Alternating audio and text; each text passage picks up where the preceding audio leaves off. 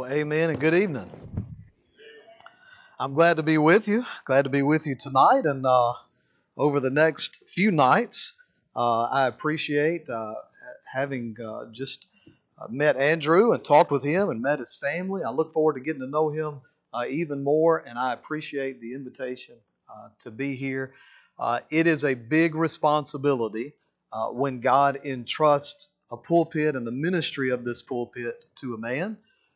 And so I do not take it lightly that the one that God has entrusted with this pulpit, that He has entrusted it to me for a few nights. I do not take that lightly. It is a big deal. And I'm humbled and honored, truly humbled and honored to be here. I'm glad to be with you. I look forward to seeing what God does in our time together.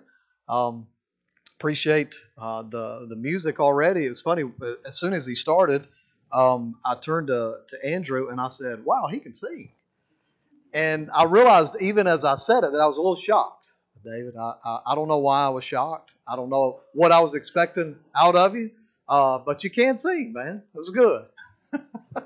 Jesus said out of the overflow of the heart, the mouth speaks. And apparently my heart was surprised that you could actually sing.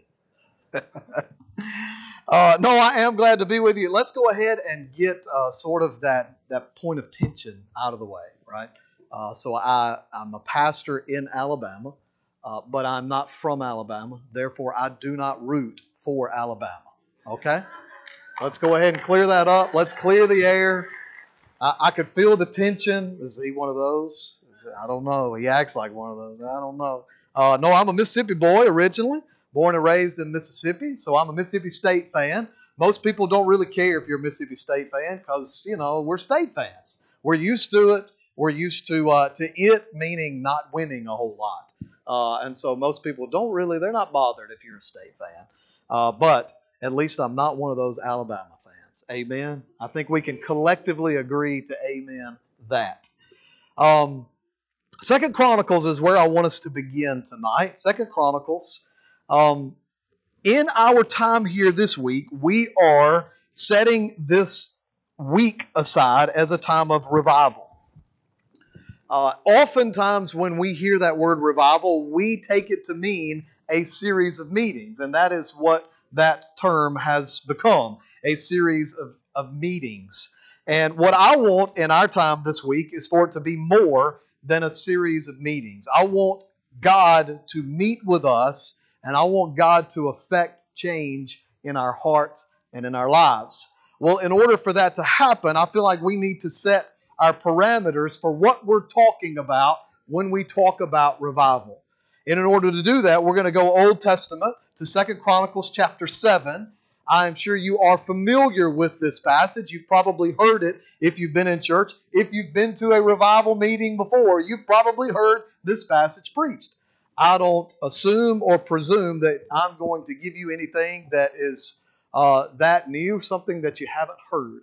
My only prayer is that God would maybe remind us of what we have heard before, that God would pierce us to the heart with His Word, that God would bring about change. But I do want us to understand what we mean when we say revival. And I believe 2 Chronicles 7 will help us with that. We're going to begin in verse 11 to get a running start. We're going to hang out more in verses 13 and 14. But if I might now maybe set our parameters culturally with where we are and what we're dealing with and why we desperately need to focus our attention on the issue of revival. The simple statement of revival is that it means to live again, revive. That vive part comes from a Latin word which means life. And so it quite literally means to live again. We understand, as Jesus tells us in John chapter 3, that in order to experience the kingdom of God, the kingdom of heaven, we must be born again. And when we are born again, we are given new life. Well, it seems that there comes this experience in many of our Christian walks in which we need God to breathe a fresh passion, a renewal, a reinvigoration of life in us. It's been true for thousands of years throughout scriptural history of God's people, where He needed to remind them of who He is, who we are, and how we should live based on who He is and who we are.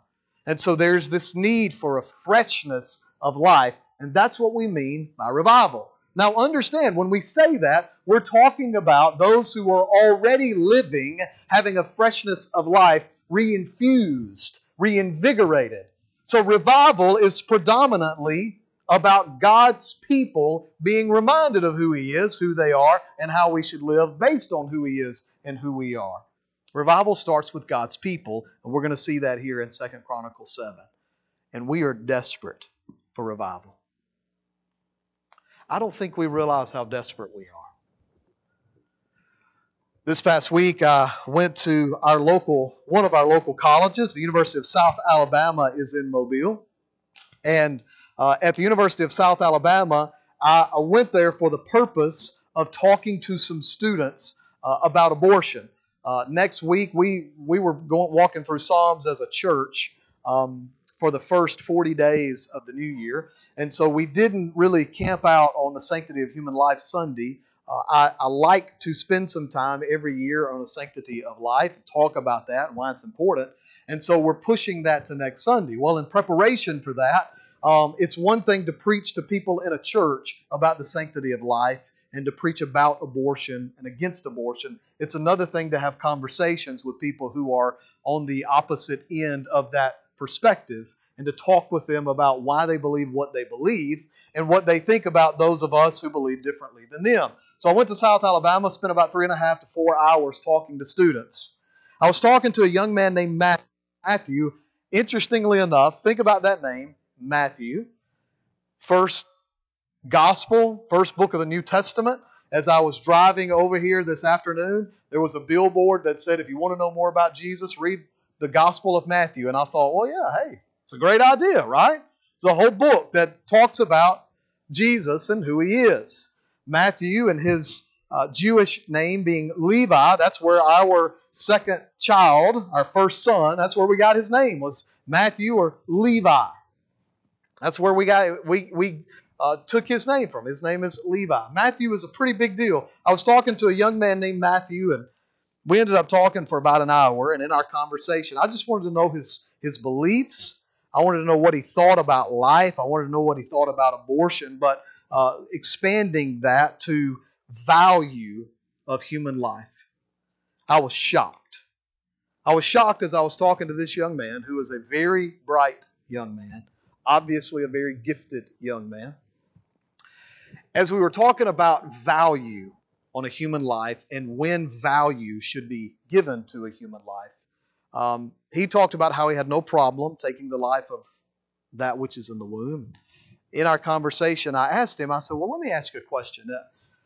In your talking about human life, I said, let's imagine that there's a man who's in a coma or a woman who's in a coma. This person we know will wake up in 6 months, but this person, while they are in a coma, they are placing a financial burden on their family. The financial burden is so steep and so great that this family will lose their home if they allow this person to remain in a coma for 6 more months. They will lose their home. I said, are you comfortable with them killing this person so that they can keep their home? And he said, yes. And I said, let me ask you that again. Are you comfortable with them taking the life of a man in a coma who will wake up in 6 months because he is placing an undue financial burden on this family? Are you comfortable with taking his life? And he said, absolutely. And I said, brother, that is a dangerous and slippery slope that you're on. And he said, I know it, and I'm okay with it. I was stunned. What I found in my conversations with several students is that we're in different worlds, brothers and sisters. We're talking about saving a life to people who don't value life. We're talking about a completely different perspective. Now, that's not me taking a shot at a particular group of people. We had great conversations. None of us ever got angry, and we all left as friends in our conversations. But what I found was a group of people who think wholly different than the biblical worldview would have us think like. How did they get there?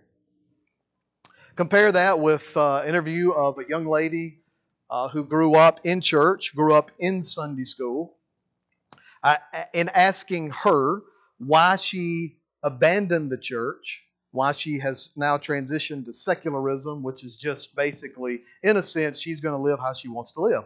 Why is she in that belief system? Why is she in that value system? Why does she believe like that? And she says, because I asked questions in Sunday school and they didn't answer. It wasn't that they answered wrongly, it was that they didn't answer. She said that we weren't allowed to ask questions. We weren't allowed.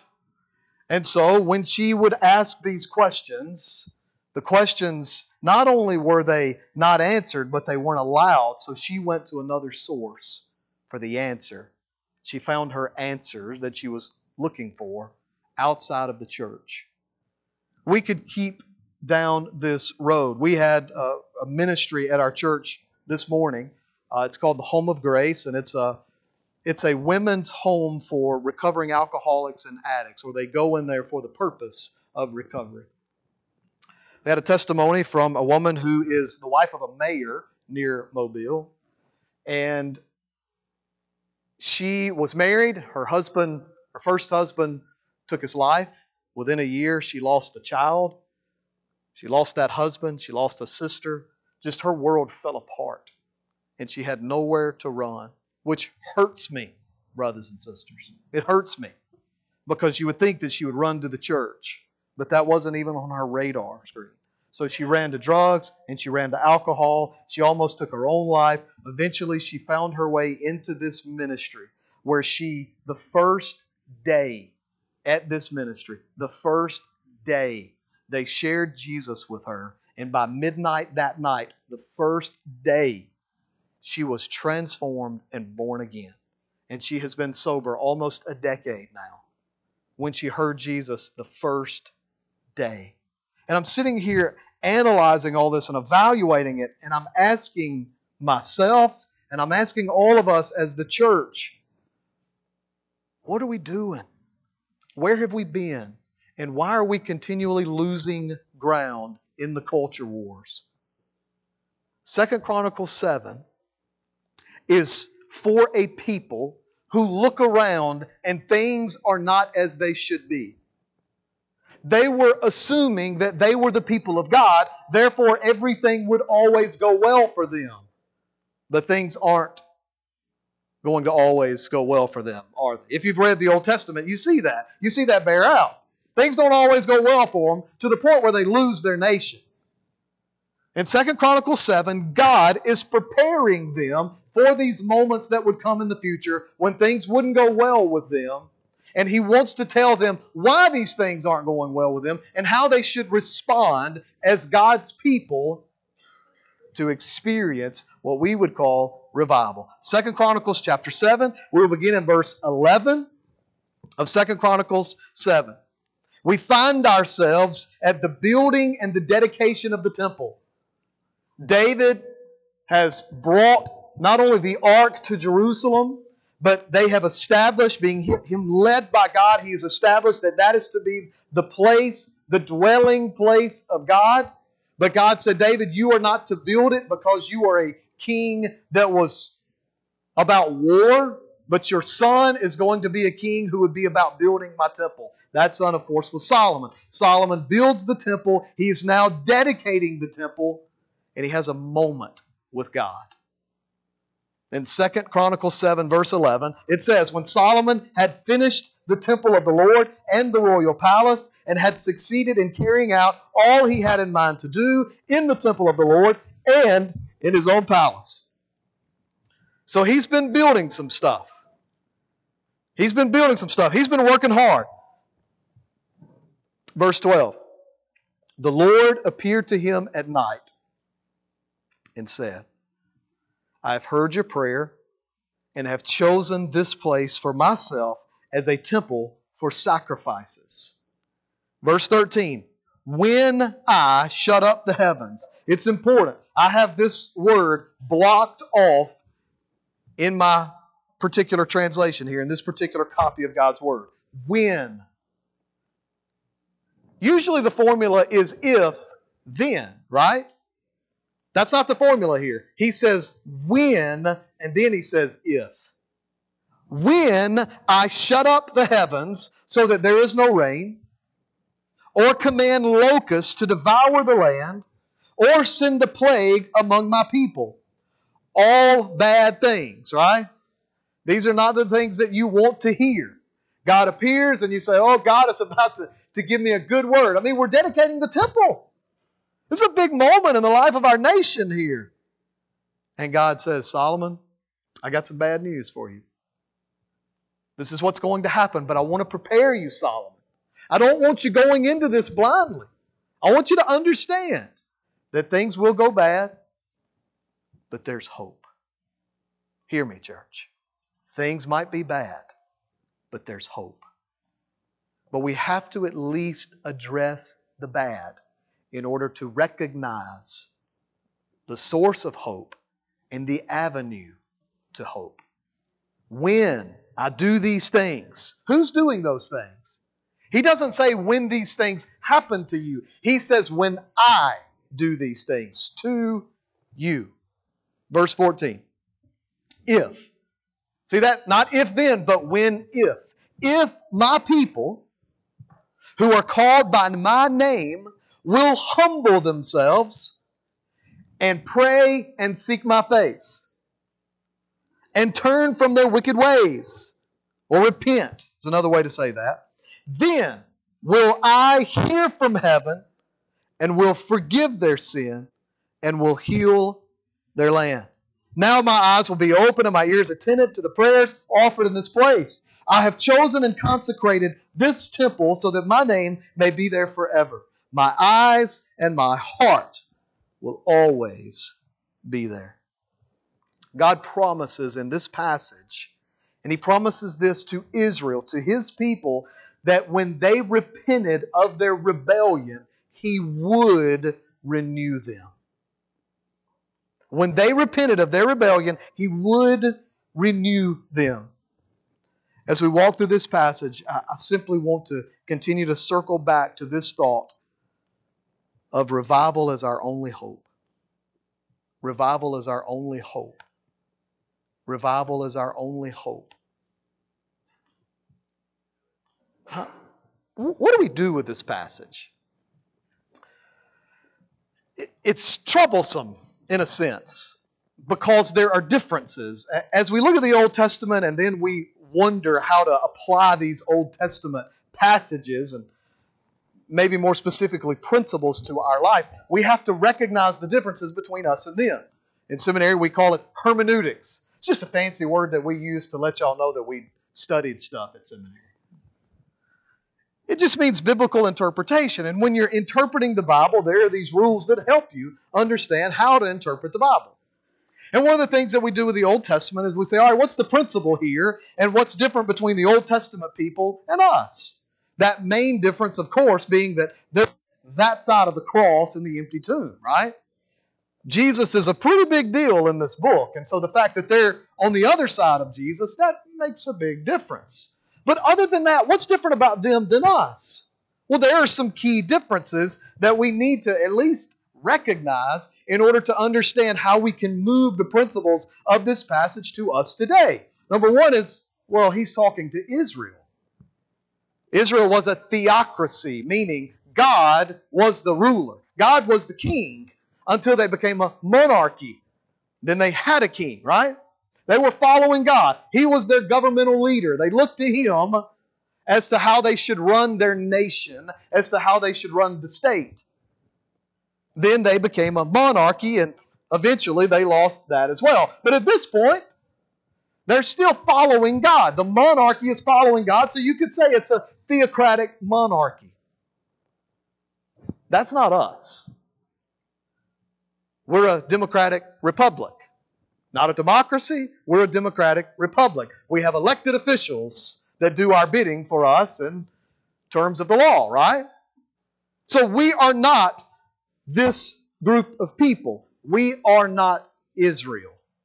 God is saying to Israel that I'm going to do these things to you as a people, as a nation. Well, we're not them. Not only that, He's saying it to a king. We don't have a king. We don't really like kings. We kind of push against and fight against kings, right? We threw off that whole king thing in the 1700s because we didn't like it so much. So there are some noticeable differences here. Our presidents are not King David. Our presidents are not King Solomon. So the promises that were conveyed to David, to Solomon, and to the kingly line through them, well, they don't apply to us. They don't apply to our leadership anyway. The USA is not the nation of Israel. Our nation was founded by Christians on Christian principles.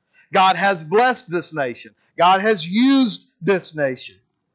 I would say one of the most amazing things about this nation, if not the most amazing thing, is religious freedom. But we're not Israel. We're not Israel.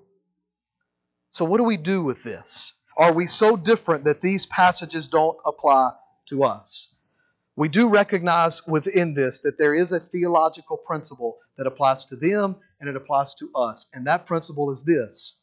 When people humbly repent of their rebellion, God responds and He renews.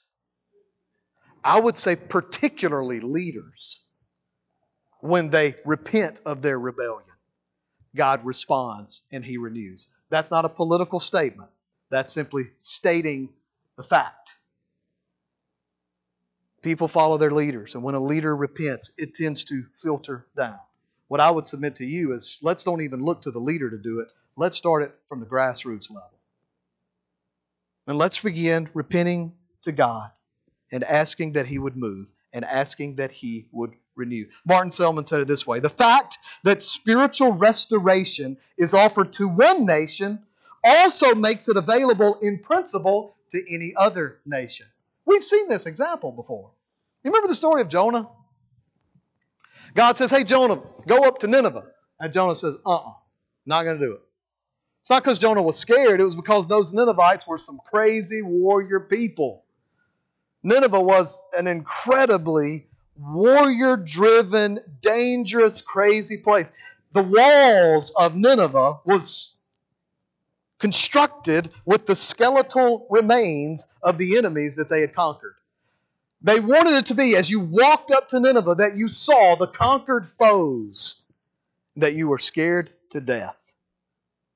They were terribly despicable people. And Jonah said, I'm not going to preach to those people, God, because you will have mercy on them, and I don't think they deserve mercy. And so he ran from God. The prophet of God ran from God.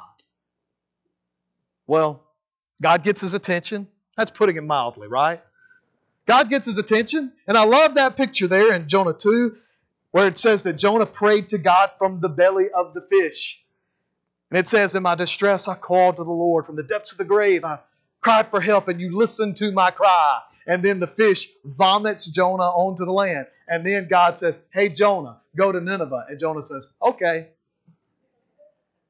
What happens? He goes to Nineveh. He preaches. They repent. And God is merciful. We've seen this principle, haven't we? Not just with Israel. We've seen it with even Nineveh. When people respond to God's pressure on them in the right way and humble themselves, God will respond to people with mercy and with life. Revival is our only hope. And revival is, if I could state it succinctly, it is a sovereign and extraordinary movement of God. It is a sovereign and extraordinary movement of God to renew His people. What do I mean by that? It's sovereign in the sense that we can't conjure it up. Oftentimes we kind of approach God that way, right? Like if we can sing good enough, well, God will descend. If we can pray good enough, God will descend.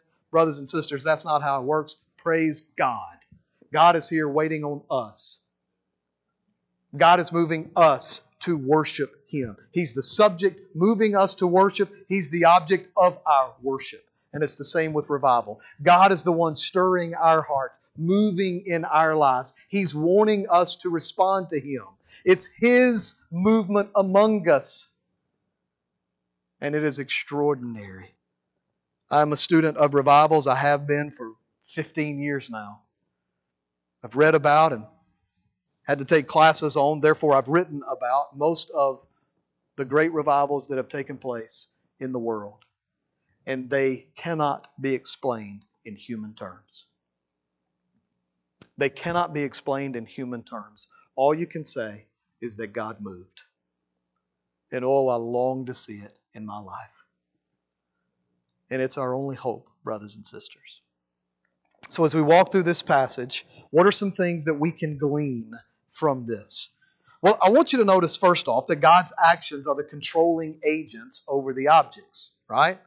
Who is controlling the heavens, therefore the rain? Who is controlling the locusts? Who's controlling the plagues? God. God is in control. And the God who controls the natural elements, meaning the rain, the insects, the famine or the lack thereof, the plague or the lack thereof, the God who controls those, well, He's the God who can rescue us. Rescue us from ourselves. We see in this passage that revival occurs. Remember, revival is our only hope. How does it happen? Again, we're not talking about conjuring it up. We're talking about recognizing these characteristics from God's Word about how and when revival occurs. So just looking at these hallmarks straight from God's Word, my job is simply to say, look at what God has said, and this is what it looks like in our lives. Revival occurs, first off, among God's people. Revival occurs among God's people. If my people, verse 14, if my people, the word meant those who were in a relationship with God. The idea is it was a group of people who had something in common. It was used for ethnic Jews, but also for those who were not born Jews, but were Gentiles who converted to Judaism. They were connected by God, not by blood, but by God. They were His people, connected by God. And God called them His people. He heard their cries in Exodus 3. He said, I've heard the cries of my people, and I'm going to move in response to them. He delivered them. He made a covenant with them. He brought them into the promised land. He blessed them. And then in Hosea 1, we see this fascinating statement where they become lo ami. The word that's used here for people is the Hebrew word, the language of the Old Testament, ami. Well, if you know the story of Hosea, he names his children some really odd names given to his children by God. Lo ruhamah, no compassion. Lo ami, not my people. And he was to go and introduce his children. Well, what's his name? Well, that's little Lo ruhamah, no compassion. Huh. Why would you name your child that? Well, God's got a word for you. Lo ami, not my people. Why would you name your child that? Well, God's got a word for you. What's fascinating, though, when we look at Hosea chapter 1 and verse 19, it talks about them not being God's people anymore. And we can mess up this concept.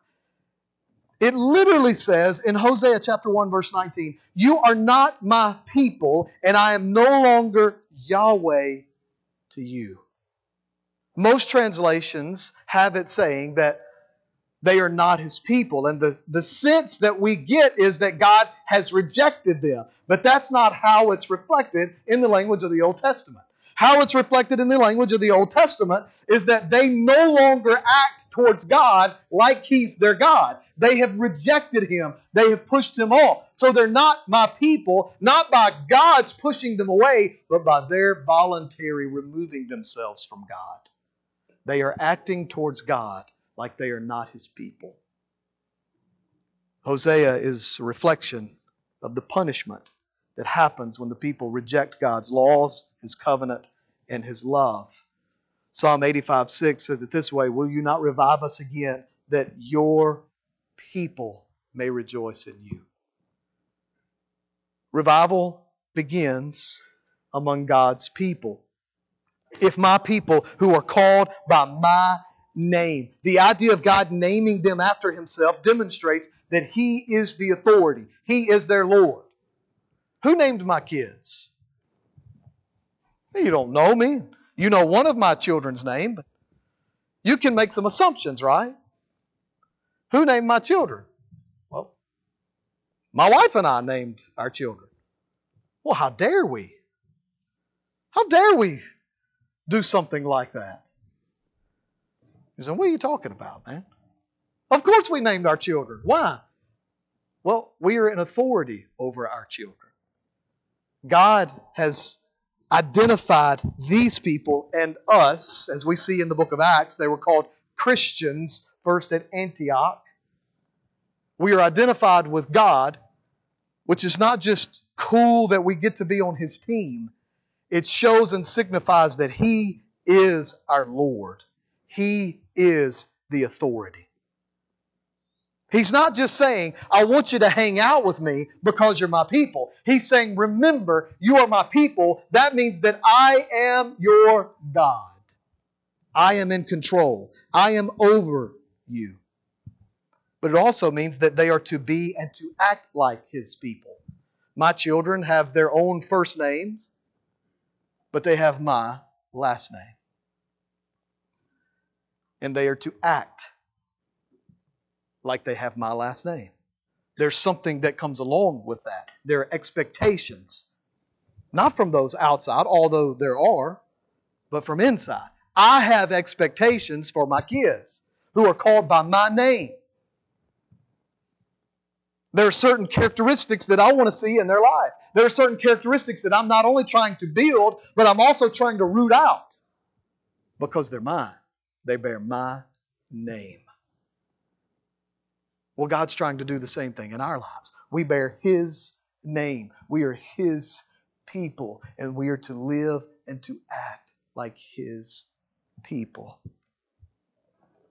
A name distinguishes someone, doesn't it?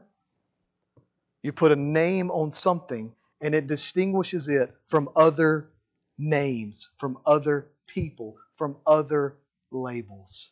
That's what a name does. So God says, if my people who are called by my name. That is a big deal, brothers and sisters. I remember a young man I went to high school with. He was recognized by most as a Christian. He was a leader in his youth group.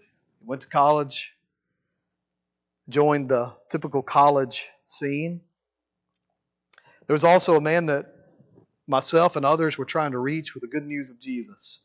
He wanted nothing to do with Jesus. This particular young man that I went to high school with, he made a series of bad decisions. It became very public that he was living a life that did not reflect the name of Jesus. He was living a life that was duplicitous. And I remember this man that we had been trying to reach with the gospel of Jesus, looking at him and saying, "Good job, Christian." And it forever ended our conversations about Jesus. As long as I live, I will never forget that statement. Good job, Christian. What he meant was, you throw that term around on you. You use it for your convenience, but you don't live like it.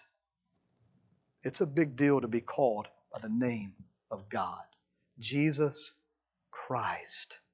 And we are Christians. Brothers and sisters, revival occurs among God's people when we realize that we are His people called by His name. We bear His name. And sadly, we keep looking everywhere else for help, don't we?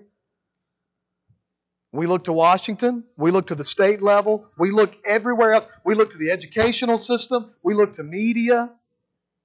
We look everywhere else. And I'm not saying we shouldn't act for change in these particular areas. I'm not saying that we should not attempt to make change when we can. But our answer and our hope does not lie anywhere else. It lies in God's church among His people. When we realize that we are His, that He would breathe life into us, that we would live like the people He has called us to be. Revival occurs and begins among God's people. It's on us. When I look at my children, I have an 8-year-old, a 6-year-old, and a 3-year-old. When I look at my children and I think about where will they be in 20 years? What will the world be like? It gives me a sense of urgency. It reminds me that I need to stop complaining about those out there, and I need to be about the business that God has called me to be. I need to be telling people about Jesus, because what Matthew needs, yes, he needs to have serious conversations about matters like abortion and life and value of a human life, but what he needs more than anything is he needs Jesus to change his life. And he needs me to tell him about Jesus. He doesn't need me to tell him that he's just wrong about abortion. He needs me to tell him that he's a lost sinner, but there's hope in Jesus. And Jesus will do more in that young man than I could do in hours and days and weeks and months talking to him about political issues, ethical issues, and any other societal issues. He needs Jesus. Whose job is it to take Jesus to them? It's us. The reason that we are where we are culturally is because the church has hidden its light under a basket. Notice what Jesus says. He says, you are the salt, you are the light. He doesn't say you're supposed to be the salt, you're supposed to be the light. He says you are the salt and you are the light. The question is, are you living salty? Are you living with your light shining? If you are living salty, what that means is, and it's an incredible illustration, everything salt touches, it changes. You cannot come into contact with salt and taste the same, smell the same, be the same. You have changed by its very nature of touching you. And that's how we're supposed to be. We're supposed to go out into our world, into our schools, into our workplaces, into the culture, and simply by our existence and our interaction with people, they are changed because they've come into contact with us. And simply by us going out into the world, by us shining the light, it pushes back the darkness. So how has the darkness pervaded and invaded us? It's because we have covered the light. Revival starts right here with us. If we want to see change out there, it begins right in here. This is where we've got to start, brothers and sisters. I tell you this in love. I am greatly concerned about where we are headed as a nation and as a culture. And it wakes me up every morning with a sense of urgency that I need to be about the business of God. Revival occurs among the people of God, and revival occurs when the people of God. We see these steps, right? If my people who are called by my name will humble themselves. This is actually the first statement, and it leads the way. Everything else that we do comes because we have humbled ourselves. It's when we recognize how desperate we are for God. We recognize how desperate we are for God. This morning, we were in Psalm 130, out of the depths. That's how it begins. Out of the depths, I cry to you, O Lord.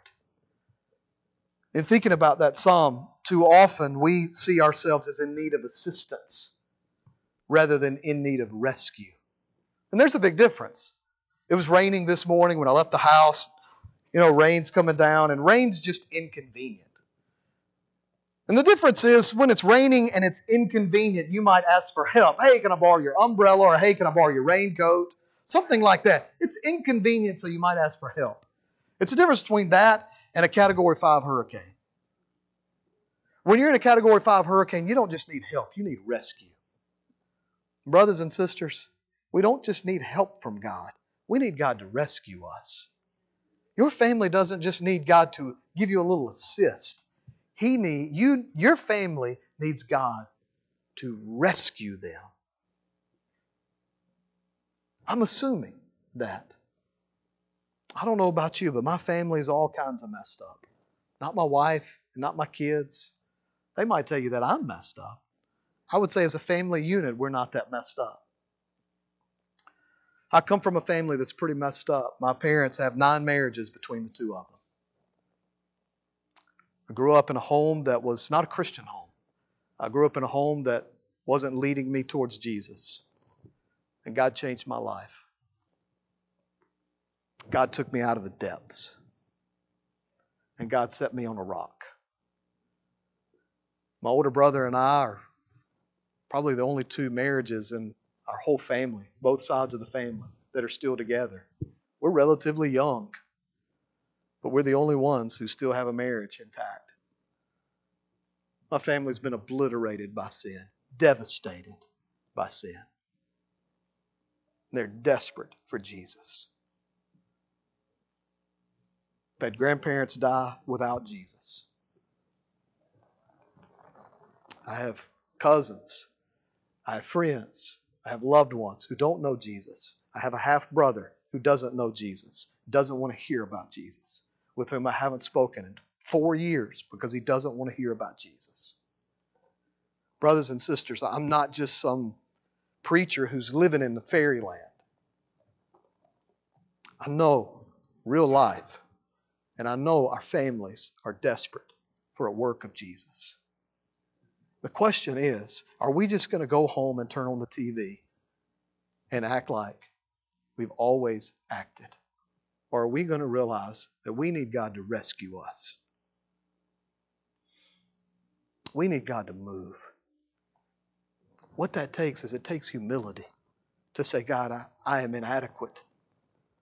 I have several degrees in theology from an incredible seminary, but I am inadequate to convince you tonight of how much you need God to rescue you. I am inadequate to convince my family of how much they need God to rescue them. I need God to rescue them. And only He can do it. Humble ourselves before God. God, we need you. We're desperate for you. Will humble themselves and pray. Remember, humility leads all of this. We pray. Why do we pray? Because we know we need God.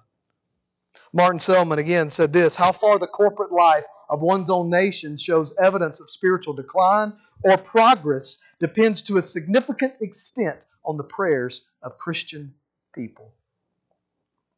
Our complaints against culture, media, politics, and our nation need to turn to prayers for culture, media, politics, and our nation. Imagine if we complained less and prayed more. Imagine if all of the time we spend on social media complaining, we spend on our knees in prayer to God. How would things be different?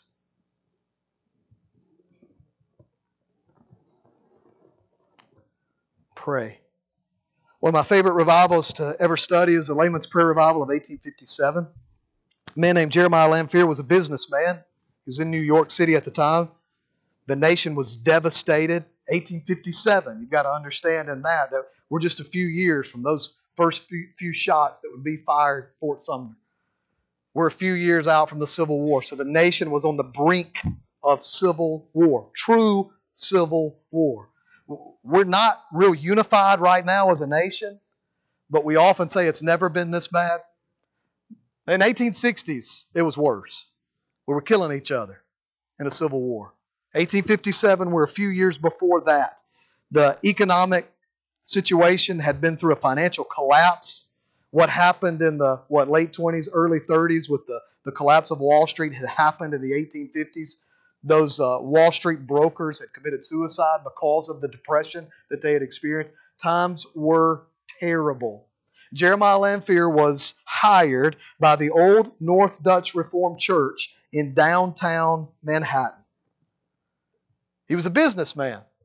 And they said, we want you to be our missions guy. He didn't know what to do. Jeremiah Lanphier, he begins to walk the streets of New York. And he said every day he would see the businessmen to work. And he saw their downcast faces. And he realized that they were people going to work and they had no hope. They were people leaving work and they had no hope. And he prayed a simple prayer. In King James English, he said, Lord, what wilt thou have me do? And God put on his heart to start a prayer meeting.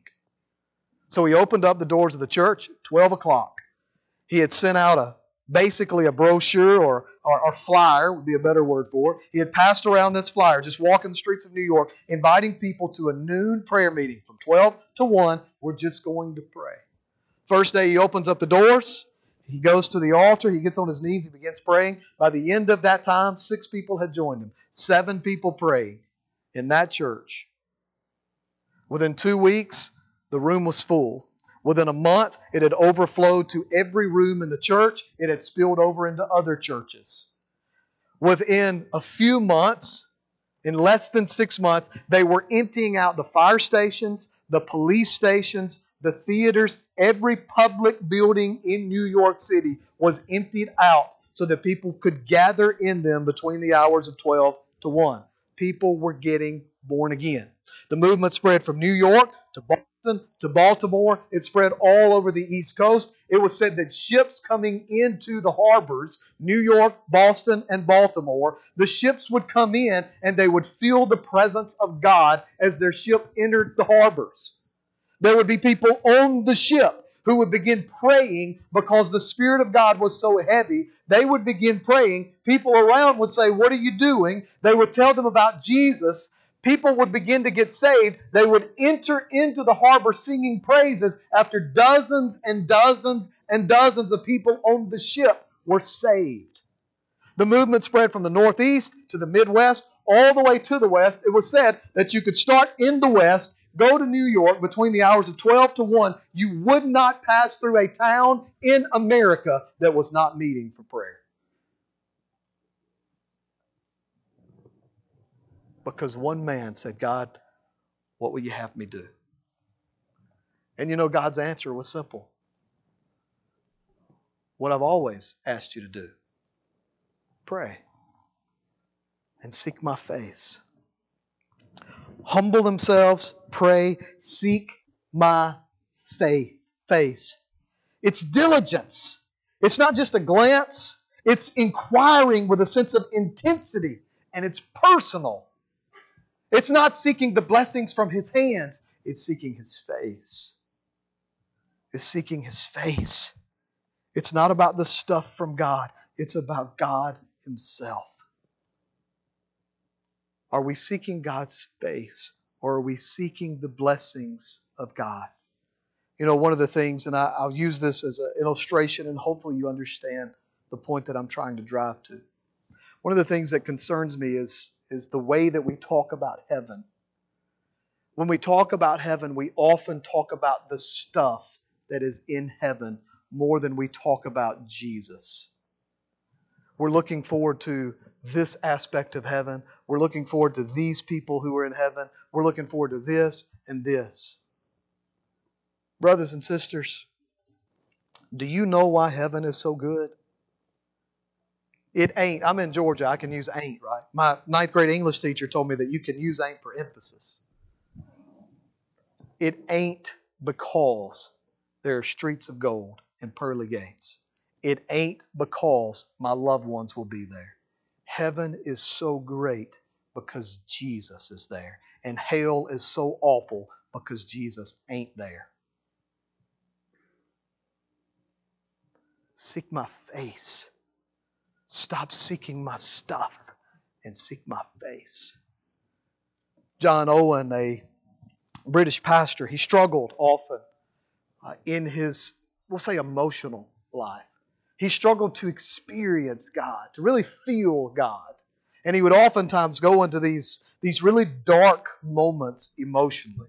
He was talking with a young preacher boy one day, and the young preacher asked him that moment where God really changed and gripped his heart. And John Owen said, "It was when God took me to the depths." What do you mean? John Owen helped this young preacher to understand that it was when God removed all the stuff and all he had was God. It was when God had him out in the depths. That was when he finally realized that God loved him enough. That even without all of the stuff, God was good, and God was good to be around. He was good. And John Owen said, "Since that time, I've always experienced the grace and the presence and the experience of God. But He had to take me to the depths. I wonder how many of us, if you put the things of this world on one side of the scale and just God on the other, how many of us would choose God? I really mean that question to us. To be honest with you, I think it depends on the day when you ask me sometimes. Because I'm not perfect. But I know this. I know, as the psalmist said, taste and see that the Lord is good. When you experience God, He is better than anything this world has to offer. He is better than anything this world has to offer. Taste and see that the Lord is good. And God says to His people, I want you to remember just how good I am. I want you to seek me, not my stuff, but me. When they seek my face and turn from their wicked ways. It's the idea of repent. To turn from the path of evil and to turn from God. It means owning our sin, owning our wrongdoing, owning those things that we have done and haven't done to cause our current situation. We turn from our wicked ways, turning to God. God responds. He hears. I will hear from heaven. God pays attention. Isn't that amazing? I think we take that for granted. The fact that out of all the voices that cry out to God, that God hears my voice. I'm amazed at my wife. My wife can hear. I have 3 kids. My wife can not only hear the cries of our kids, but she can know which one is crying, and usually she can tell you why they're crying. It's amazing to me. I don't even hear them crying. And she knows which one it is and why they're crying. God, out of all of the multitude of people, He hears your voice. You know, Jesus says, I am the good shepherd, and He says, my people hear my voice. The amazing thing that we find in Scripture is that God hears our voice. And He listens, and He pays attention. And He says, if you would just call to me, if you would just cry out to me, I am poised and ready to listen to you. He's paying attention, brothers and sisters. He wants to move in response. The God who controls the rain and the locusts and the plagues, He is listening, and He will answer. And He will forgive. It's a fascinating word here. There are 2 words, at least 2, but these are the 2 that we know of for sure. There are 2 words in the Old Testament that are used only for God. They are reserved for God. One we find in Genesis 1:1.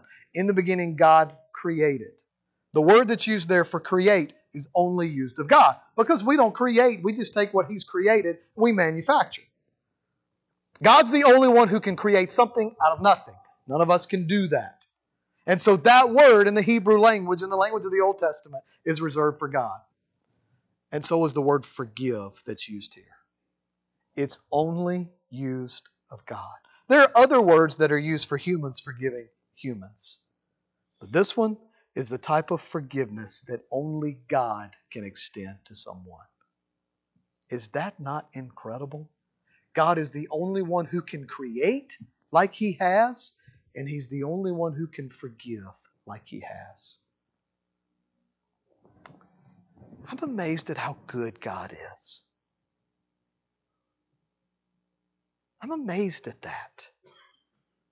You know, when you think about the gods of all of the other cultures, you think about the gods of the Greeks. We often think of these Greek gods, Zeus and all these other gods. You know what's fascinating about Greek mythology and what we see in the Iliad and the Odyssey is that the gods don't abandon the people because the people are so evil and bad and corrupt. The gods don't abandon the people because they're so evil, vile, and corrupt. The people abandon the gods because the gods are so evil and vile and corrupt. They're so despicable that the people abandon the gods. Think about the God of Islam. He is a distant God. He is the type of God that you could brutally murder innocent people and have a direct pass to heaven. The amazing thing about our God, number one, is that He's real. These other gods, they're no gods at all. Our God is real. But if you could make up the kind of God that would be the best kind of God, it would be a God who is in complete control of everything, but moves towards people always with love. Always with love. Even when we're going through the difficult times, even in the times when we're out in the depths, He loves us and He moves towards us with love. Brothers and sisters, He doesn't have to as God, but He does because He is love.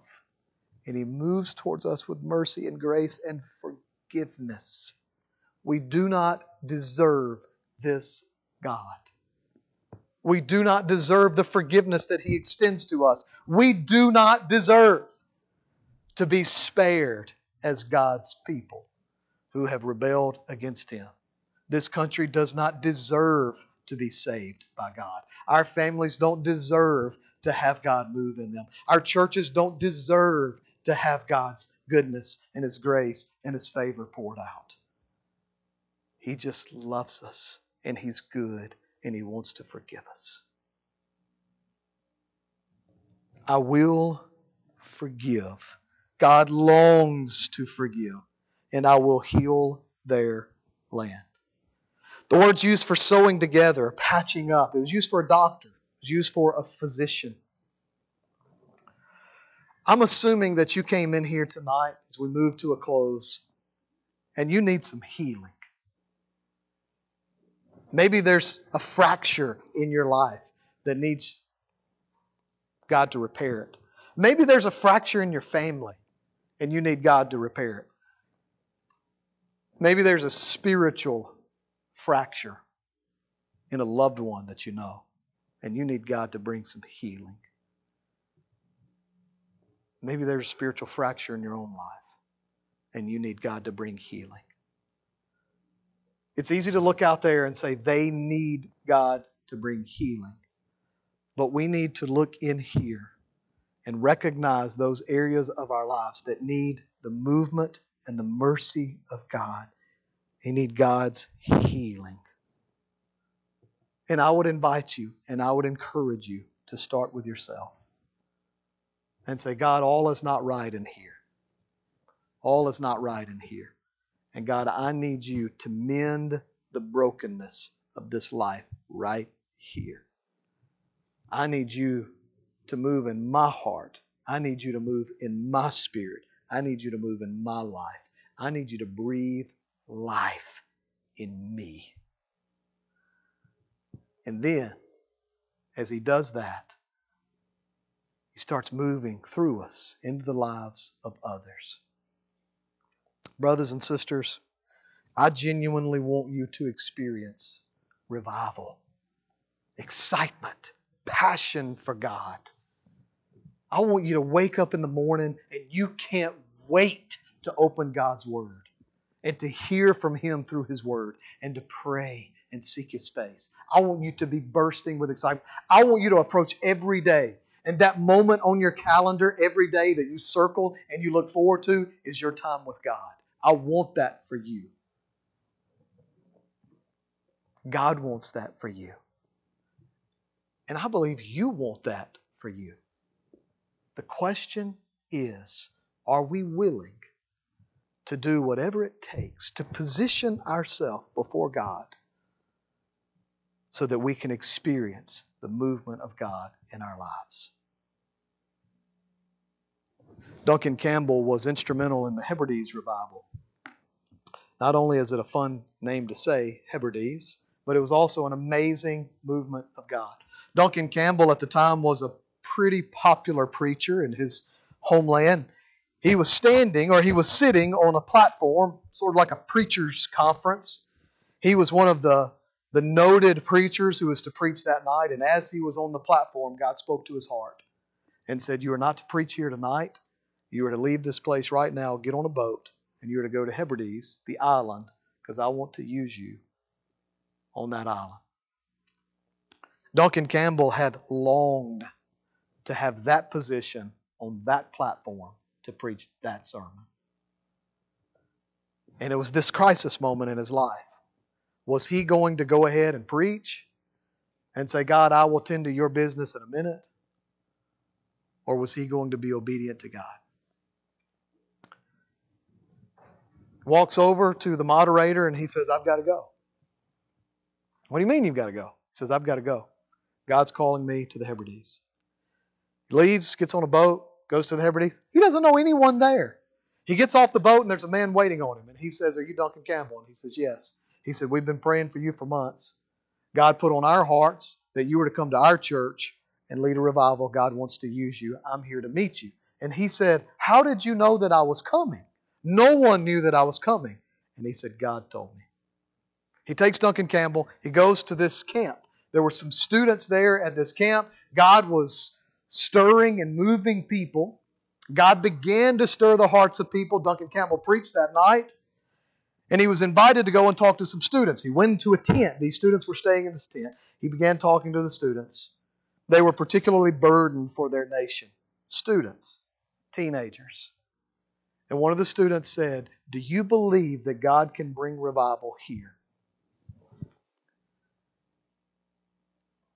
And Duncan Campbell said, you're asking the wrong question.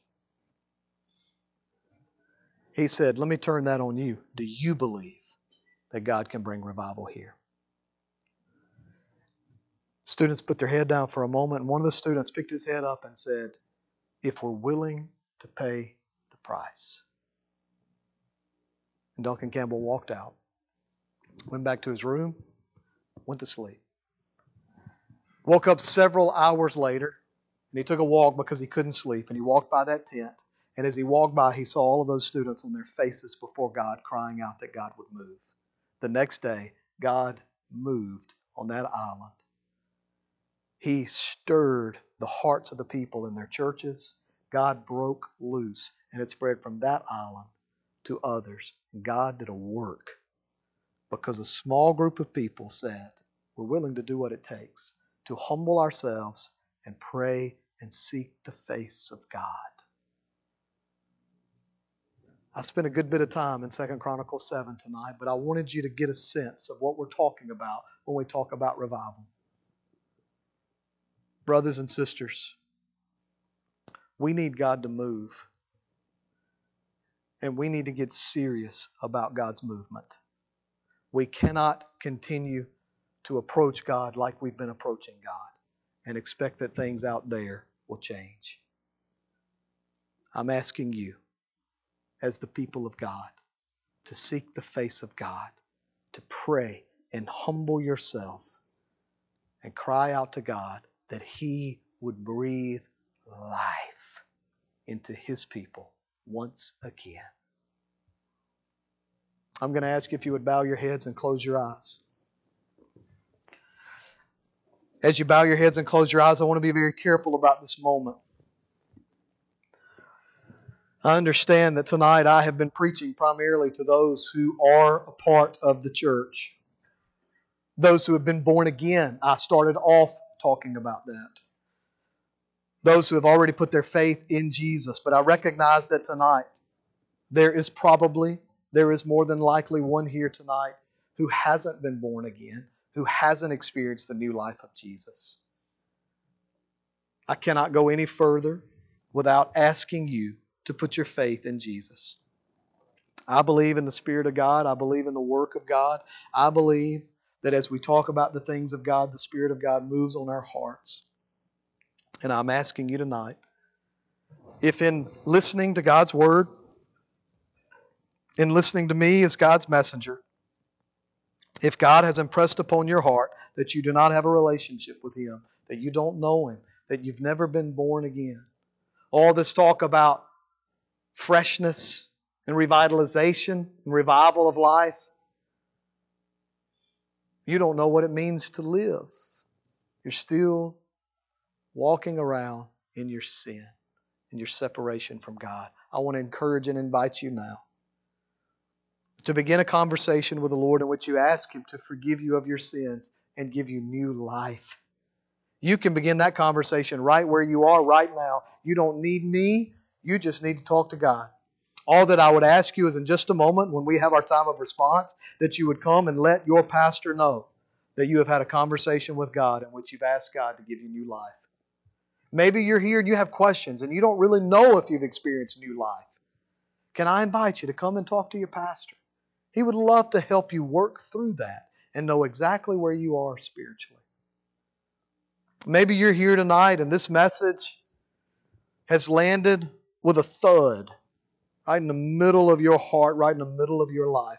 Can I just encourage and invite you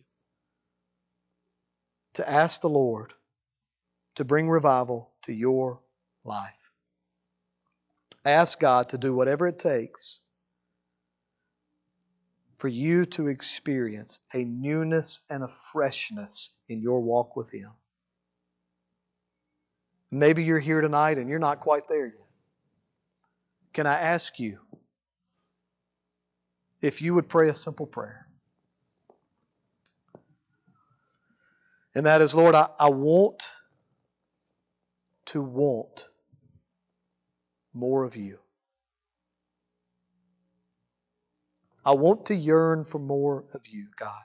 I want to want revival in my life.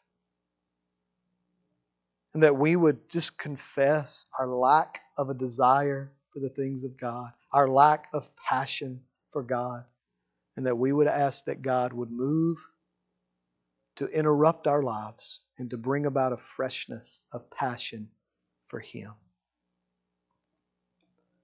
As God is moving, I invite you to have a conversation with Him.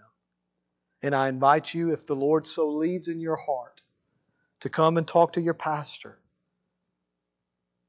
To come and pray with your pastor. Have him pray with you. To come and use these steps as an altar or use your pew as an altar. Just have a conversation with God and respond however He's leading you. I'm going to pray and then we're going to sing and respond. I thank you so much for the opportunity to proclaim God's Word. I thank you so much for the attention that you have given me tonight. I thank you so much for hanging on. We have been in 2 Chronicles 7 for a while. But we've needed to spend our time defining our terms and helping us to understand what we mean when we say revival. And I would ask that you would join me in praying that over these next few nights, God would move and God would bring about revival in our lives. Lord, we surrender this time of response to you. We surrender this week to you. God, we need you to move. We need you to rescue as only you can. God, we need you to bring revival. We ask that of you, Lord. God, I ask for those who don't have a relationship with you. I pray, God, that you would help them to come to know you right now. That they would respond by putting their faith and their hope in you. That they would be born again, God, and experience your new life. And I pray, Lord, for all of those who have experienced your new life. God, that we would want to want more of you. That we would want to want revival. That we would want to yearn for you, God. And God, help us to be willing to do whatever it takes to experience more of you in our lives.